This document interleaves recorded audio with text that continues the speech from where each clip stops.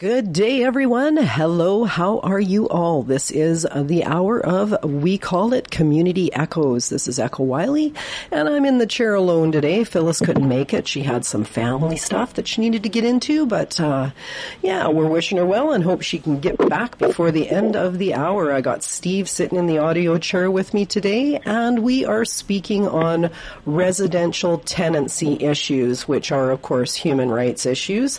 And we have Elizabeth Zabitnoff on the line. Hi, Elizabeth. Hi, good morning. Afternoon. Good. Yes, it is afternoon. I'm used to being on in the morning myself, so I'm a little bit off a whack here. Hi. So how are you doing today, Elizabeth? I'm doing good. I'm excited to continue with the public awareness and talk about navigating the system. This is great. That is absolutely fantastic that we're getting some help with it. And what we're talking about today is residential tenancy issues as well as human rights. So navigating residential tenancy can be quite a problem. What do you have for help and tips for folks to be getting around this unfathomable mess of government red tape? Yeah, definitely. We'll get into that. And I just wanted to say I am, and just invite people that are interested in joining with us. I am a part of an organized group called the Housing Alliance, which is a group of tenants with living in what we're going to talk about and the experiences they're going through, and banding together for trying to get the government to step in and help with stopping the renovations, as well as getting people into safe housing and more support on advocacy and navigating, how to use the residential tenancy branch. We also work directly under and with the BC Human Rights Organization. I am happy to say that we've been with them and working directly with them for just about a year now, and I do have their support here today and their permission to speak on their behalf and their mandate. So I wanted to just say that again. I'm Elizabeth Zabitnoff and an advocate for tenants living in housing, whether it be subsidized social government housing or regular housing. So basically, we had touched briefly the other day on navigating the residential tenancy branch. And, when tenants receive an eviction, they just leave. They don't understand that there is an outlet out there for them to file with the residential tenancy branch and file a dispute. It can be a bit tedious, but it is I will say it's a very good online system, and you can do it directly online, all of it, and it will walk you through. You can also have anyone, a friend, family member, anybody attend the hearing with you, as well as support you through advocacy. One of the things I really wanted to mention is often people get a 10-day notice of eviction because maybe they forgot to pay their rent. I think we've all been guilty of, oh my gosh, it's the first and oops. If you receive that 10-day notice, it is important to know that if you pay in full, whether it be for a rent or utilities, which is the only thing that they can use a 10-day notice for, landlords, if you pay within 5 days, that notice is no longer in place and the tenancy continues. It automatically ends the notice of eviction. So that's really important for people to know. In terms of living in conditions with mold, I'm going to touch one more thing on renovictions before we move on to more of the safety features with the tenancies. But when it comes to the renovictions, legislation was passed July 1st, 2021, that landlords who want to end tenancy for extensive repairs or renovations, they now must apply for an order of possession through the residential tenancy branch. And then what will happen is the arbitrator will schedule a dispute resolution hearing, just like you would for any evictions or anything else. And the tenant will be advised of that. And then it is decided now whether you can, that eviction will go through by the arbitrator if the work can only be done by ending the tenancy, or if there's a way around that, which has been put in place to help stop these rent evictions, another sort of outlet for tenants. Absolutely. Yeah, yeah. I don't think people realize it used to be just you get a 4 months notice and for renovations, and people just kind of took it and left. But they also have the avenue, should the landlord not do it correctly and just give someone a 4 months notice, they must prove that. The landlord must prove that all permits are in place and they're breaking ground in that 4 months. And the tenant, if they haven't gotten notice of a dispute resolution, that means the landlord did not go by legislation and file with the residential tenancy branch for that hearing. That is a must now. Yes, because the form is very important, and there's quite a few time limits and mandates, which also add to the confusion dealing with RTO. It's actually a very difficult system to navigate with the dates, and knowing the day before, you've got only so many days to appeal decisions that you have. As you said, most people don't even know that if they pay their rent within the 5 days, it's null and void. Right. I was up against something that my landlord was trying to, I'm in a manufactured home park, so that's a whole nother thing. Let's get it clear for folks here too that there are many different types of tenancies. There is residential tenancy, there's manufactured home park tenancy, and then we go into the, stratas and the renting and all those types of things too.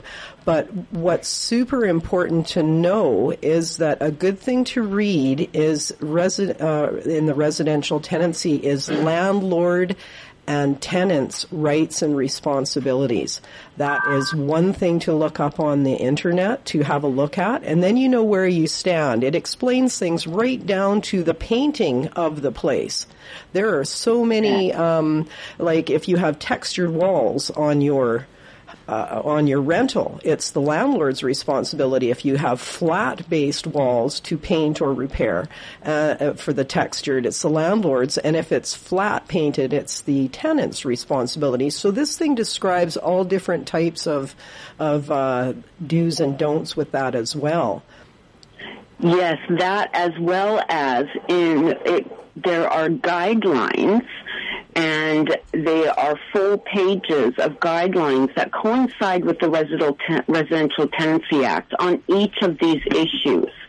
And it explains it in depth, and what your rights are and what the rights of the landlord is, and it is amazing. And people don't realize that. And it is definitely on the residential tenancy branch page. It does take a little bit of time to navigate. There is also a calculator online, which is if you receive a 10-day notice, a 1 month notice, a 2 month notice, or a 4 month notice, it gives you the timeline for responding. You put in the date that you received the eviction. It tells you when you have to have your papers in by. Another really, really great, amazing resource that we have, it's called TRAC, capital TRAC. And what that is the Tenant Resource and Advisory Center. There is actually advocates, lawyers on this site as well, and it gives you anything and everything you'd want to know about the Residential Tenancy Act and branch and how to navigate it and past cases. There's a number on there to call. It's really great. A lot of people aren't aware of that. That's awesome. Right on. Well, thank you for that information. We're pretty limited up here in the north. You are from the Lower Mainland, and we have few centers here to help anybody navigate this. So this is really important information. Is there any other websites or numbers that you could put out there for folks who are having trouble? Maybe if you had anything on hand? Sure. This one here, the one I was just speaking of, TRAC, is tenants.bc.ca, and the tenant info line is 1-800-665-1185.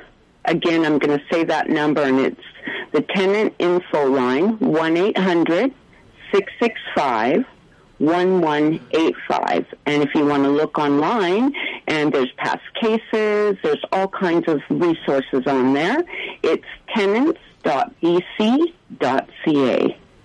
All right. Tenants.bc.ca. So there are a couple of helpful websites. Also, at the end of the show here, we're going to be opening up the lines for the last 20 minutes. Elizabeth has been kind enough to say she'll stick around and answer some questions at the rear end of the show here to see if anybody has anything that could be helpful. So if you know anybody who's struggling right now with tenancy issues and would like to have a chance to ask some questions about it, get on the phone and phone your friends that you know. If you have a problem yourself, at the end of the show, as I said, we'll be talking about that. So it is a very difficult, so we need to keep in mind the time limits, the time restrictions for appeals. We need to look at our rights for when the landlord is allowed to evict us and when the landlord isn't allowed to evict us, and not just accept what papers they file towards us, because frankly, folks, they will pull some pretty shady stuff. I mean, there's some shady tenants out there, but there's some somewhat shady landlords as well. Hey, Elizabeth? Yes, and we are seeing so much of the renovictions and that, and unfortunately not just private housing, but government as well, in terms of wanting to basically raise those rents, and whether it's redevelopment or what it is, and it is very unfortunate. We have definitely been working together with different organizations, Acorn, COPE, and trying to again get the government to step in and really work towards this housing and homelessness crisis. And one of those things is protecting the tenants further. We talk about not only just the non-stop evictions that are happening for the purposes of, raising those rents, and I get, we definitely have a problem with that in BC and all over, but also with the health and safety. We touched on, the mold, and I think that tenants just think, I have to, my landlord's not doing anything, there's nothing I can do. Well, as you mentioned, there is, and the rights of landlords, rights of tenants with maintenance. They also have the avenue to apply for a dispute resolution with the RTB to try to push that landlord to live up to their obligation. Yeah, but when we get into that, we also have the fights of the residential tenancy is also quite a formidable opponent to have evidence. You can't just send in an application to residential tenants and say, I've got mold in my place. This is what I've run into in the past. They don't take your word for it. You actually have to have some kind of evidence via a professional or someone to back your statements. So keep this in mind as you're approaching these issues as well, folks. Pictures as well, and you can upload that into your case as well as emails. And, be sure and give the landlord the opportunity. Send them an email. And if you write it, if it's something you're not doing it online and you write it in a letter or a maintenance repair request or whatever it is, get a copy. Yes, and it is absolutely your obligation to notify the landlord of this issue, and until they don't do something about it, or, you need to keep a record of that, everyone, so that's very important. Yes, as well as every municipality, most have what is called a bylaw for standards of maintenance for properties. And you can also call your bylaw and request a bylaw officer to come out and investigate if it's a serious concern with your site or unit being let go, and they can also help you. Well, that's wonderful news. We haven't utilized our bylaw officers up here for that so far. Yeah, and it's a very, people don't realize that, but that's exactly it. And the bylaws can order whether it's BC Housing, whether it's a nonprofit that's a partner, whether it's a private landlord, they can order them to do the repairs. Oh, well, that's good news. That's good news. Yeah. So, and these all add costs, trickle-down costs to our lives, right? I mean, we're talking about health issues here of mold.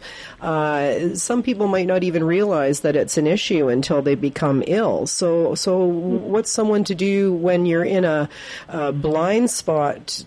Can you get medical information from your doctor? How is a person to go about this type of thing to find out?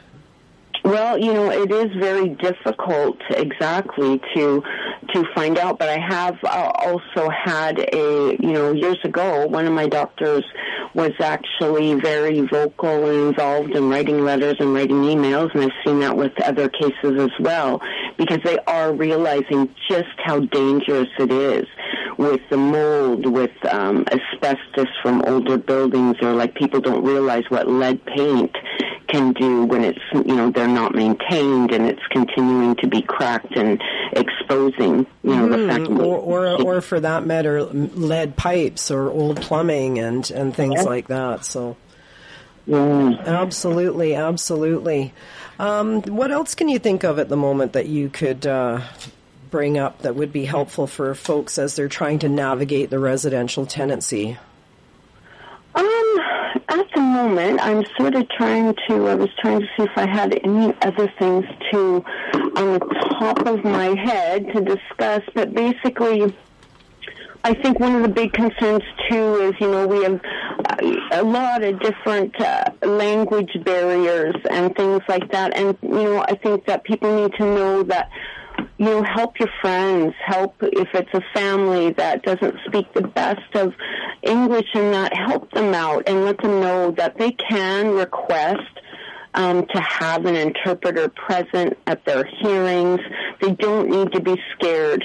This is supposed to be for both landlords and tenants through the residential tenancy branch, but, be sure and just be there for them, as this is such a serious issue, and it isn't supposed to be something that you're just completely scared to even, access. And we do need to push in public awareness and push talk to your MLAs and really push for more advocacy in helping people navigate the residential tenancy branch, as well as it was mentioned with the prior Minister of Housing, Selena Robinson, that they were going to try to implement something, whether it was an online course or something, to really help people understand how to go about the evictions and things like that. Yeah, because it is very frustrating. And when you say language, I mean, we could speak English and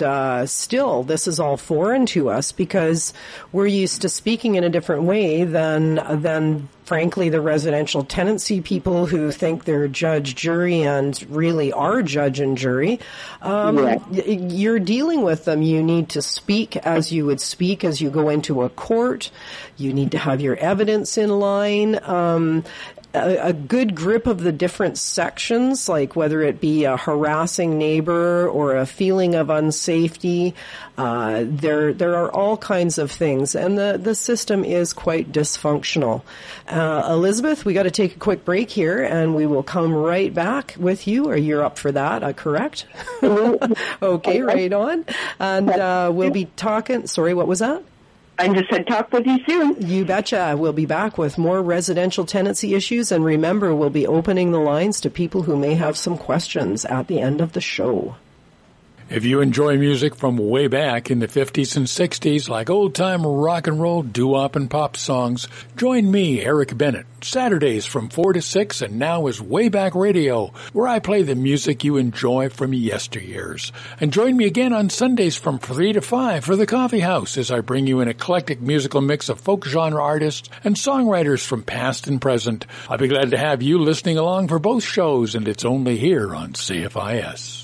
iSpark is hiring a provincial coordinator for physical activity, training, and development. The successful candidate will work as a member of the Healthy Living Team, iSpark's provincial Fit Nation program supporting community leaders in providing accessible physical activity opportunities. Full application details for this full-time position are available at ispark.ca. That's the Indigenous Sport, Physical Activity and Recreation Council looking for a provincial coordinator, physical activity, training, and development. Application deadline is Friday. The IG Wealth Management Walk for Alzheimer's returns Sunday, May 29th. Gather your friends and family to celebrate and remember people in your lives who have been affected by dementia. Participate to raise valuable funds and bring us one step closer to a dementia-friendly BC. To read more about this year's Prince George honoree Diana Cork and how you can participate in or support the event, visit the Northern BC page to the Find a Walk link at alzgiving.ca. Forecast for Environment Canada. Mainly cloudy this morning with showers. Winds from the south at 20, becoming west 20, gusting to 50 near noon. A risk of thunderstorms this afternoon and a high of 11. Tonight, mainly cloudy with a 60% chance of showers early this evening. Gusting west winds becoming light. Clearing overnight, a low of 1 with a risk of frost. A mix of sun and cloud on Tuesday. Wind becoming south 20 near noon and a high of 10. Welcome back, everyone. We are in the midst of Community Echoes, our afternoon radio show here on CFIS. We are speaking with Elizabeth Zabitnoff, who is with the BC Housing Alliance Group, who is members and collaborators with the BC Human Rights Organization. Thank you, Elizabeth, for being on the show with us here today. Thank you. Once again. So we're talking about landlord and tenants' rights and responsibilities and navigating the Residential Tenancy Act. There may be some folks out there who've been having trouble.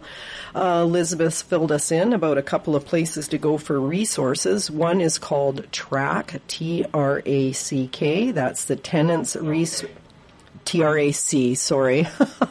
I apologize. Tenants Resource and Advisory Center, which you can look up on the internet or whatever. And there's also a Tenants Info line, and that is at 1-800-665-1185. So, Elizabeth, there's responsibilities that the landlord has, time-wise, date-wise, rent-wise, that they seem to throw a bit of power over people. So being knowledgeable of all this stuff is so very important.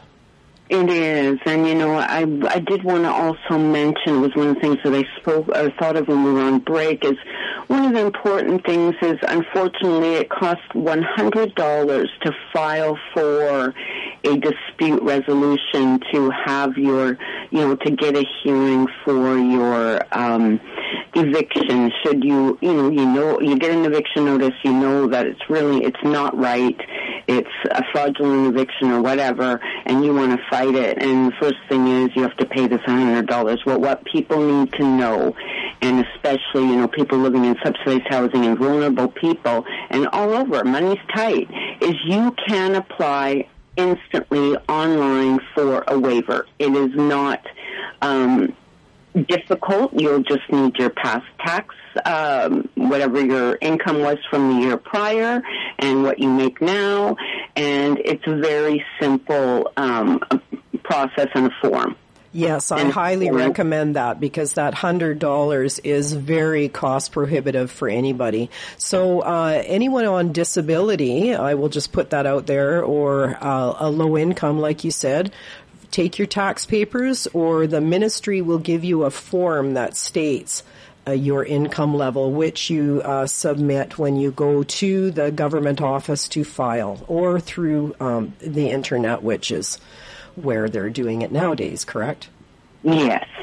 Yeah, you used to go to the BC Access Center here in Prince George. I'm not sure if they're still doing it that way. I believe you can physically file papers still, but it's quickest, speediest, and most efficient and easier not to make mistakes by doing it over the internet. Yes, and just take your time and, answer. It isn't, like I said, it is not. So if you take your time and maybe have a friend to help you, you can navigate it online to file and get, there's the calculator that tells you within so many days of how long you have to make sure you file and that. And so there are a lot of helpful things on there. And if you are a person with a disability or just in general have an illness that you have an excuse you weren't able to make a timeline, there is one of the time frames that they demand. You can ask for an extension, or what is that called?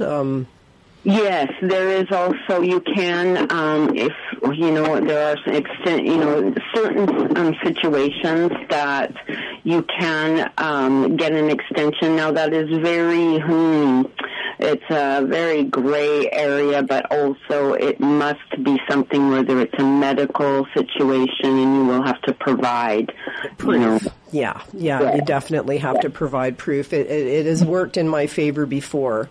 As having a brain injury, I was supposed to take the letter to somewhere I was supposed to send it through to the residential tenancy, and what do? I go to the post office and mail it to my landlord. So between me leaving there and it's a very stressful... and if they're open and honest, they're usually pretty good about helping out there, but and that's interesting that you bring that up, because a lot of times people... eviction notices are posted on your door, which is really, I think that's something that needs to change legislatively. It should definitely be certified or hand-delivered. Absolutely. It does create a huge issue. I mean, to have something put in your mailbox or taped to your door, someone can easily take it. It can blow away. There's so many things that can happen in that context that, yes. It can cost you your home, and and that's something that really needs to change, and that's one of the things that hopefully, while we continue to do this and bring the public awareness and people going to their MLAs, their MPs, and, let's get those protections going, as we know that it is just nonstop. We are known as the eviction sort of capital right now.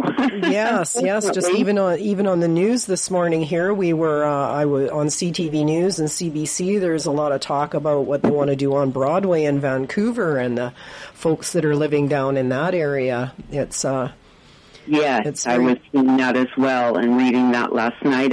Kudos to the mayor down there that was trying to put more protection in for the tenants that would be displaced should that go forward.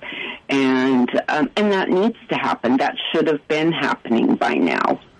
Yes, we certainly don't know the extent. I mean, we see the horrible situations down East Hastings, and here within Prince George, within our own cities, people have some reason to think that everybody who's homeless is just some blatant drug addict or something, which is not the case whatsoever.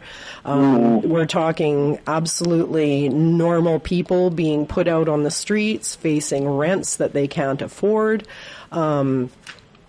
Beyond rent evictions. I mean, it's just crazy, and I believe that the totals of the homelessness are being misrepresented because we're taking into account only the tent cities. We're not really talking about the people who are living in their cars, who are the working poor, and who live in trailers on the properties and backs of family and friends. There's probably twice as many homeless out there as we really, really see.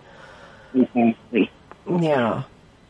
Yeah, it is definitely, and like you say, the stereotype is very sad because, a lot of these tenants have been displaced, and because they cannot afford the rent or because of rent eviction, and now they can't find a place that they can afford, and it's kids.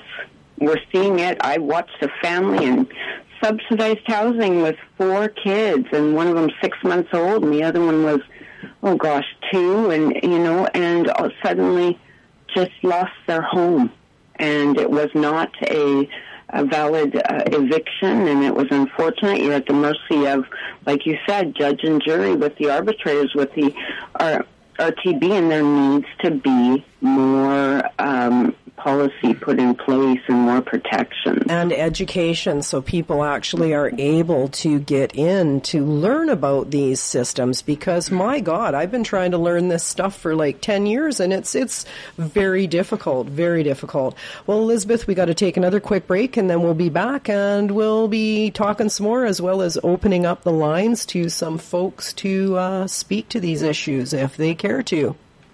Explore practices that support the successful engagement of skilled volunteers June 29th through Vantage Point. With engaging skilled volunteers, you'll learn how to plan for, attract, and engage skilled volunteers or knowledge philanthropists in your work. Registration and full details are available through the calendar link under training at thevantagepoint.ca. Connect with the abundance of talent in your community. Engaging skilled volunteers, Tuesday, June 9th from 9 to noon through thevantagepoint.ca. From the War Amps. Did you know that a second of fun in the wrong place could change your life forever? My name is Rebecca, and I lost my leg in a boating accident. Lots of kids in our child amputee program have their own stories. Now, we help kids to play safe. Take from us, accidents can happen to anyone, anywhere. Watch the War Amps Play Safe video at waramps.ca. Play safe. Vantage Point is transforming not-for-profit leadership with a host of downloadable resources. Check out their Executive Director Position Description Toolkit. Use this template as a building block to create a job description that encapsulates your organization's mission, future, priorities, and desired leadership competencies. This valuable toolkit is available through the Downloadable Resources page under Media at thevantagepoint.ca. Downloadable resources for your not-for-profit organization. Another way Vantage Point is transforming not-for-profit leadership. Forecast for Environment Canada. Mainly cloudy this morning with showers. Winds from the south at 20, becoming west 20, gusting to 50 near noon. A risk of thunderstorms this afternoon and a high of 11. Tonight, mainly cloudy with a 60% chance of showers early this evening. Gusting west winds becoming light. Clearing overnight, a low of 1 with a risk of frost. A mix of sun and cloud on Tuesday. Wind becoming south 20 near noon and a high of 10.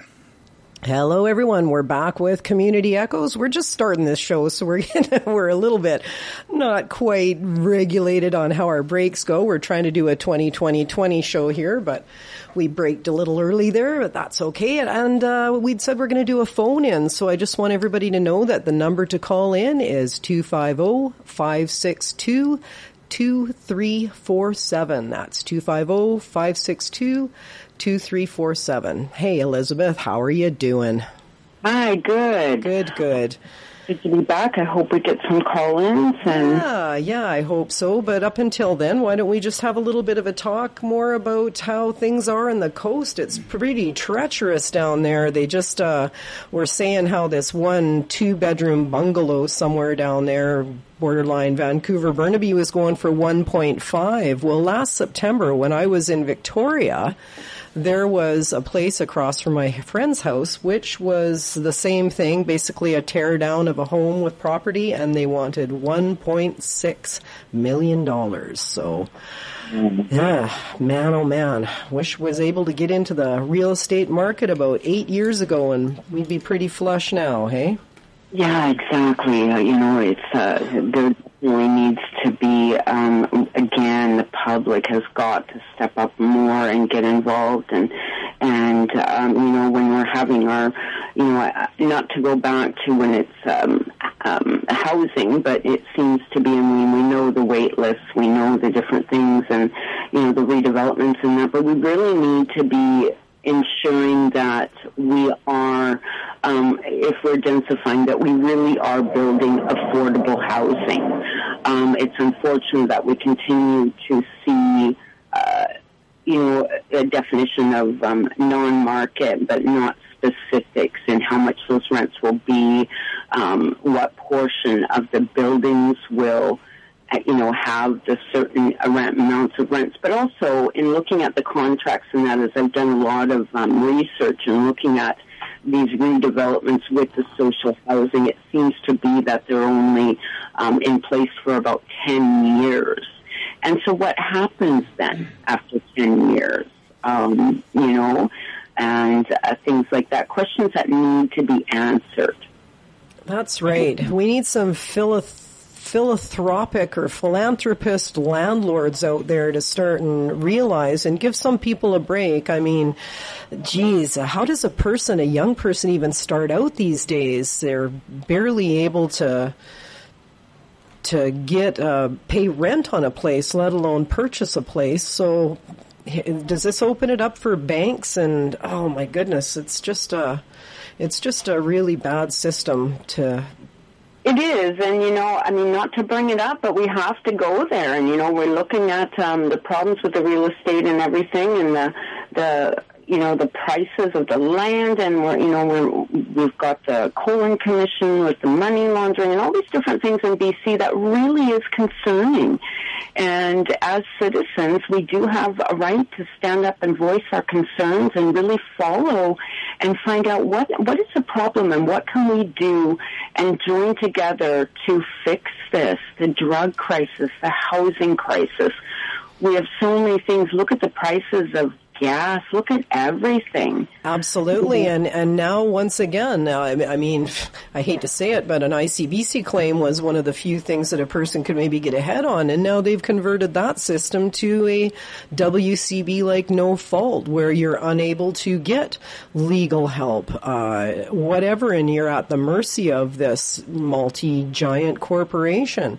And it seems it's as inaccessible as the Residential Tenancy Board is to the average Joe. It is, and there's been situations where it just seems like any avenue that, in right now I'm with a fellow tenant and advocate with our group, and that is in the middle of a BC human rights case with the tribunal, and even that, and she has tried to get help navigating that. It just seems that anything, there doesn't seem to be a lot of transparency with these issues, as well as then when you go to use what is supposed to be resources for the citizens of Canada and BC to be able to, fight for your rights, you're getting roadblocked there. Oh, absolutely. And that's concerning. Yes. And it doesn't seem to matter what it is, whether, as you say, with the WorkSafe, whether it's with the BC Human Rights Tribunal, and not enough, she phoned it's the BC Human Rights, what is it? It is like a clinic, and she couldn't get help through there, and we're too busy, and these are things that are just impossible. And meanwhile, the landlords have lawyers, and and you have time constraints to actually be filing these papers and stuff. Exactly, and it's confusing, and it's one of the things in reading, government putting out their instruction or their procedures. It is very difficult sometimes it just seems that there's too many questions. It's like, oh, well, what did they mean by that? And who do you call to ask? Exactly. And then when you do phone them and get through to them, it's like, well, we can't give you advice. They literally say that to you.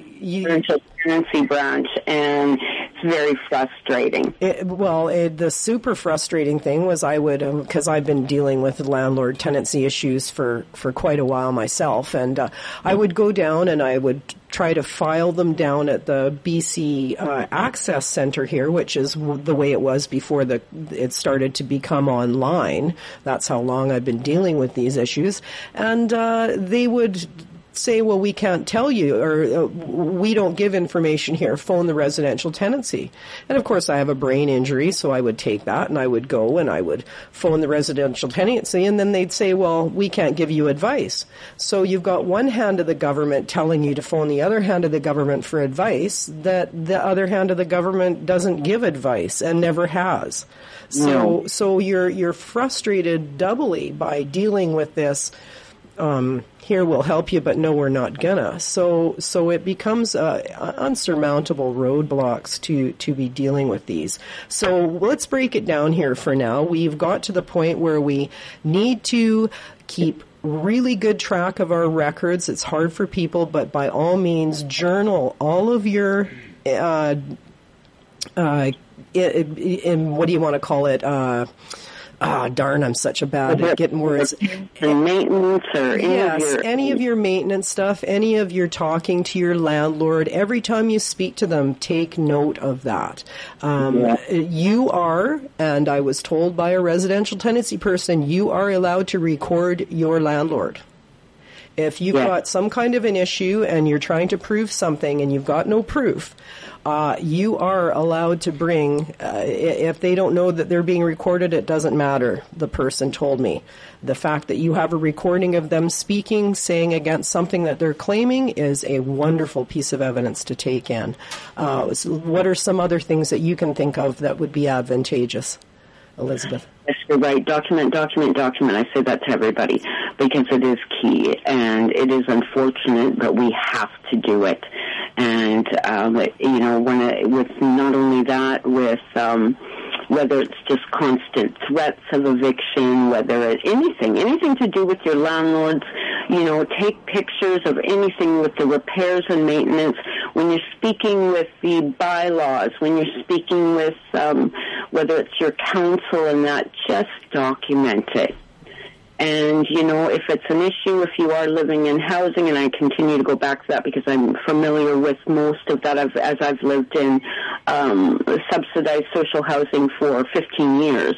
And just be sure to, if you have a situation where you're not able to get through with whether it's a nonprofit, whether it be BC Housing, there is a complaint process. And especially like with BC Housing, you can file again online.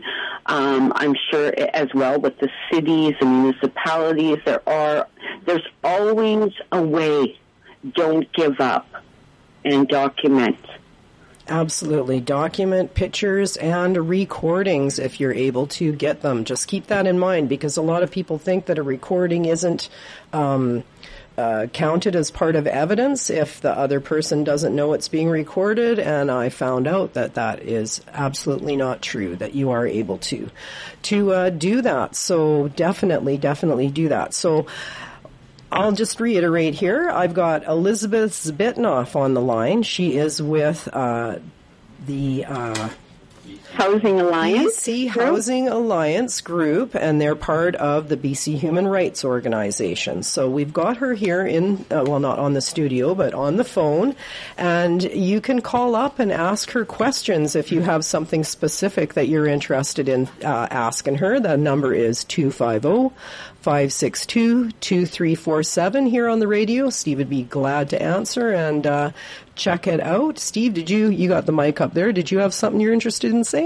Well, what I was interested in saying is the way how the price of housing is to buy a home, it's so high. And now that they're building new rental units and stuff like that, does that reflect on the price of housing to raise that rent higher than it normally should be? In terms of the new developments, you mean? Well, you get new development coming out now, like, say, in Prince George, and they're building these little rental units, and, like for a small two-bedroom rental unit, they're charging $1,400, $1,500 a month. Right. And that's really high. Mm-hmm. It is. And, we talk about, with people on disability, and, the amount of money that you receive, a single person, is $325 a month to pay your rent. That's your rent allowance. So, that's another side of pushing with the government in terms of there has to be, but there are some avenues. Half of what their rent is? Pardon? Less. So you're saying $362? $325 is your housing allowance that you're given if you're disabled or on income assistance and that. And, we've talked about that, and I know that it did just pass that they are looking at readdressing after they had said they were going to just leave those, they weren't going to increase that amount at all, which, let's face it, a lot of people are making just we're living below poverty. Mm-hmm. Yeah, so you figure developments that are just atrocious, and no way do people have a chance. Well, that's what the mayor in Vancouver is trying to do from what I caught on the news this morning, is he's trying to make guarantees from these people that are doing the developments that the same people will be put back into these spaces. After they're developed, he figures that they will probably be smaller, but they would expect the people who are doing the developments to subsidize the people's rent, is what he's getting at, as well as guaranteeing that they have a spot in the space when it is reopened. So, that's a pretty big ask. But they did say that the rent would be the same or a little higher. Yeah, for the people coming in. That out there. Yes, that's what he's pushing it gives for. them that leeway there. But, go ahead, Elizabeth. Oh, yeah, no, it's funny, I was just reading about this, I think we all read the same thing last night and this morning, and yeah, exactly, but the developer seems very opposed to it, and they seem to think that then it's sounding like, well, we can't afford to continue up with the maintenance costs and all the different things, and so, but this is something that's been going on for years, and it does need to be addressed. There has to be more avenues. And it's completely out of control, and we wonder why the housing and homeless crisis, and we know it's all related, and it does people do end up self-medicating and things like that, and it does turn and attribute as well to the drug crisis, why we're going in a negative direction. So it does all surround housing. Well, what happened to the story I saw that down there they're building these small little housing units? They're like almost like little garden houses, right? Yeah, I saw something on that as well, and then I saw that one of them was kind of kiboshed and it wasn't going forward now, and, I don't know, they seem to be focusing a lot on I've seen with the single SROs, the single resident occupancy, or more of but it doesn't seem to be a permanent solution. Mm-hmm. And so, there's so many things that we could get into and talk about, and definitely I think that we should continue this talk and continue to be getting this out, and it should be interesting to see what happens and what changes are made once that Colon Commission report does come out, and hopefully it does change something, because something has to give, obviously. People can't afford definitely to buy, but now we're at a point where people aren't even able to rent. Well, pretty much does it seem that this is beyond the government's capability, and it's up to private business to start and take over these developments of properties to make, like, trailer parks or these little single-unit homes. That seems to be the way that perhaps the future may well work. And, you're dealing with people with fixed incomes, so you're guaranteed your rents. Mm-hmm. There was a development in the North Shore that was going to happen, and it was something like they would develop this properties and they had the spaces to rent, and then you would move in when they were complete, and your first 2 years of the rent in these spaces, it was in North Van, I believe, would go to the purchase price as a down payment, and then you would continue. And they were pre-selling these units. Did you hear of that, Elizabeth? Wasn't that the First Nations No, group, I don't the believe so. Wasn't it the Capilano? Read up on that. Yeah. There's been so much. I think we all know it's nonstop, and definitely in the last few years and continuing with the nonstop talk of housing and articles and trying to keep up and read everything, and it's just, there's so much. Well, there's so many ideas, I would imagine, that get put out there that are just unfeasible for people to try to do, and so back on track, though, here we were speaking of residential tenancy issues and the difficulties. So once again, if there's anyone out there that feels like they'd like to call in with a question, it's 250-562-2347 for Elizabeth Zabitnoff, who is a residential tenancy. I'm going to put you down as an expert, my dear. How's that sound?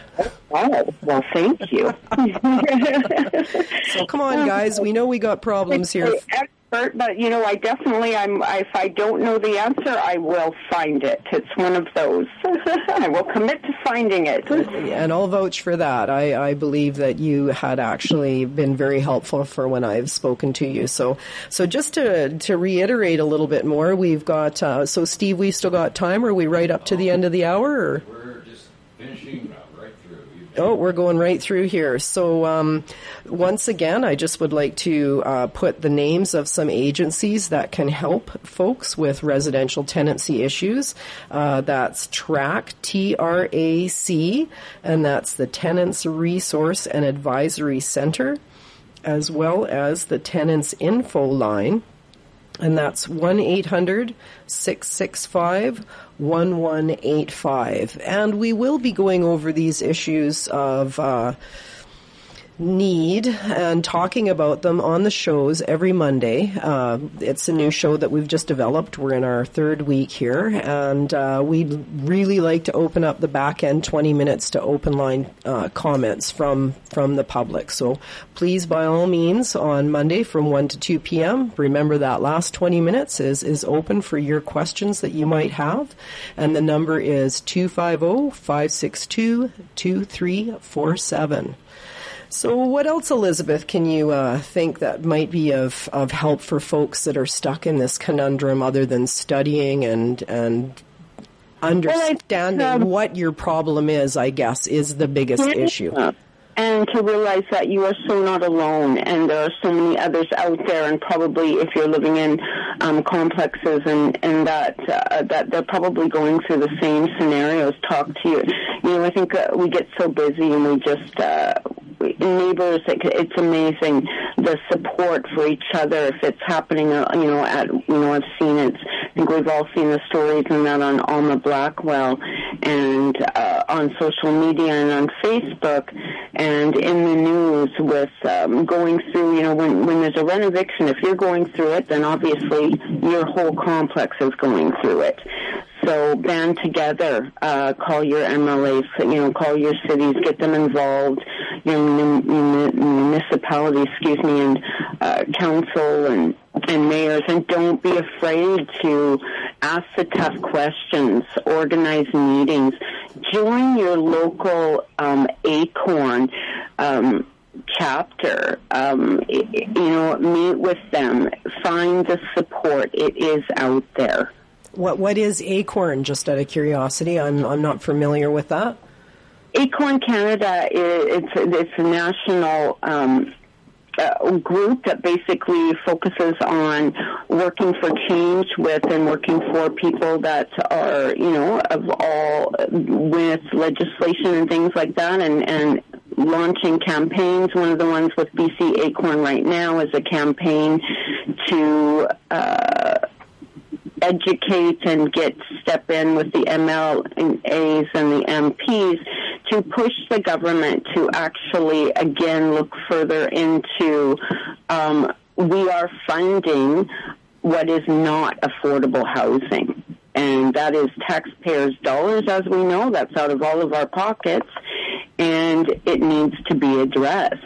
And so BC ACORN has launched a huge campaign with educating and getting that out, as well as I know they've met with our Minister of Housing and AG, David Eby. And, just basically it's amazing what groups with numbers and that can do if we need and want change, and it's the only way it's going to happen.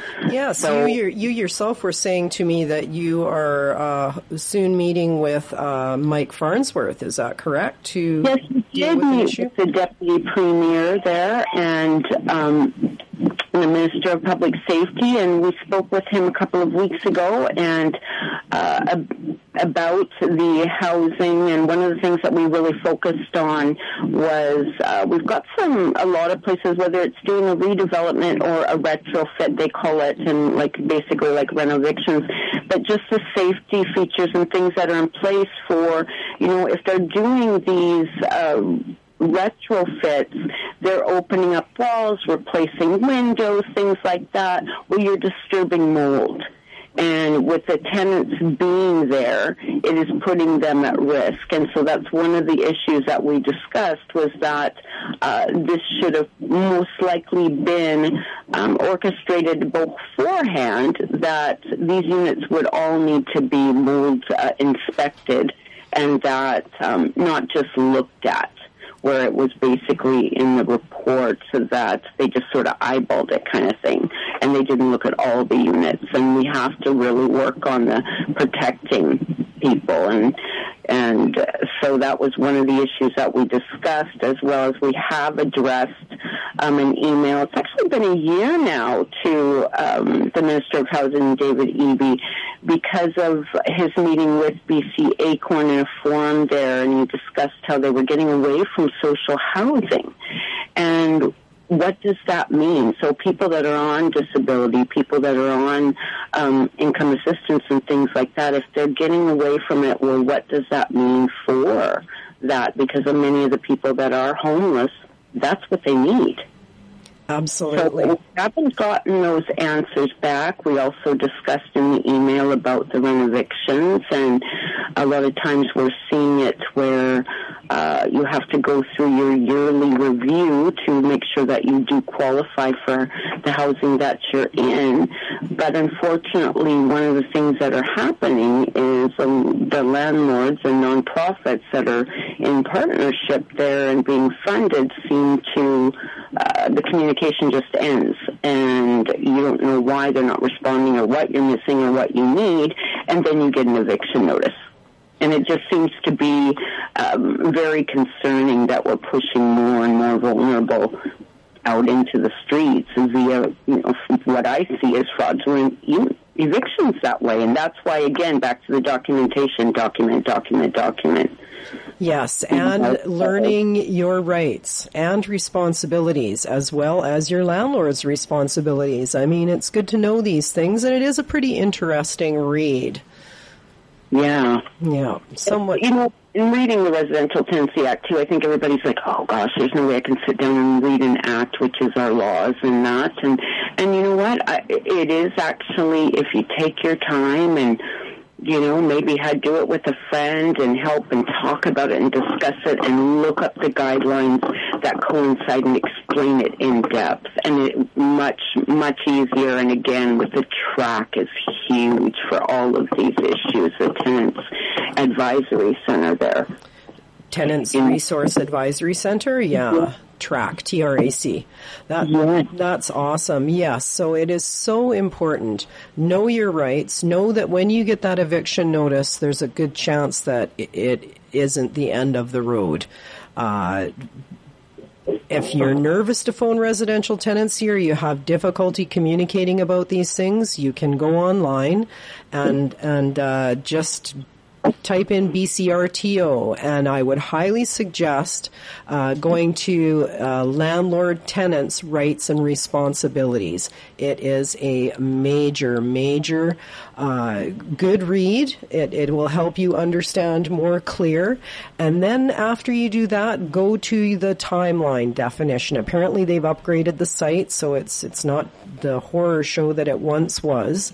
And keep records. Photos, recordings, journaling when you had incidents is all very important to the process.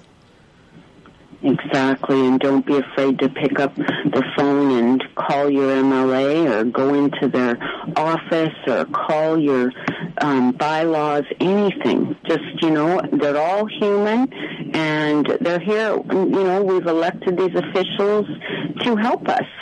So, use that as those resources and make sure you're living in healthy homes. Absolutely. And if you have any trouble getting through or speaking with any of these people, we are going to be here from 1 to 2 p.m. on Mondays on CFIS, Phyllis and I, and we would like to hear your concerns or your difficulties about trying to navigate these things. We weren't able to reel in any callers today, but that doesn't mean that there was no issues that someone might not be calling about. So by all means, when you're keeping your journal, keep track of all of your tries to talk to bylaws, MLAs, and keep record of your experiences with these folks as well, so that we can continue to communicate about the gaps within the system. Exactly. Well, thank you for today. Yeah. Well, thank you so much, Elizabeth, for coming on. I super appreciate it, and I'm looking forward to having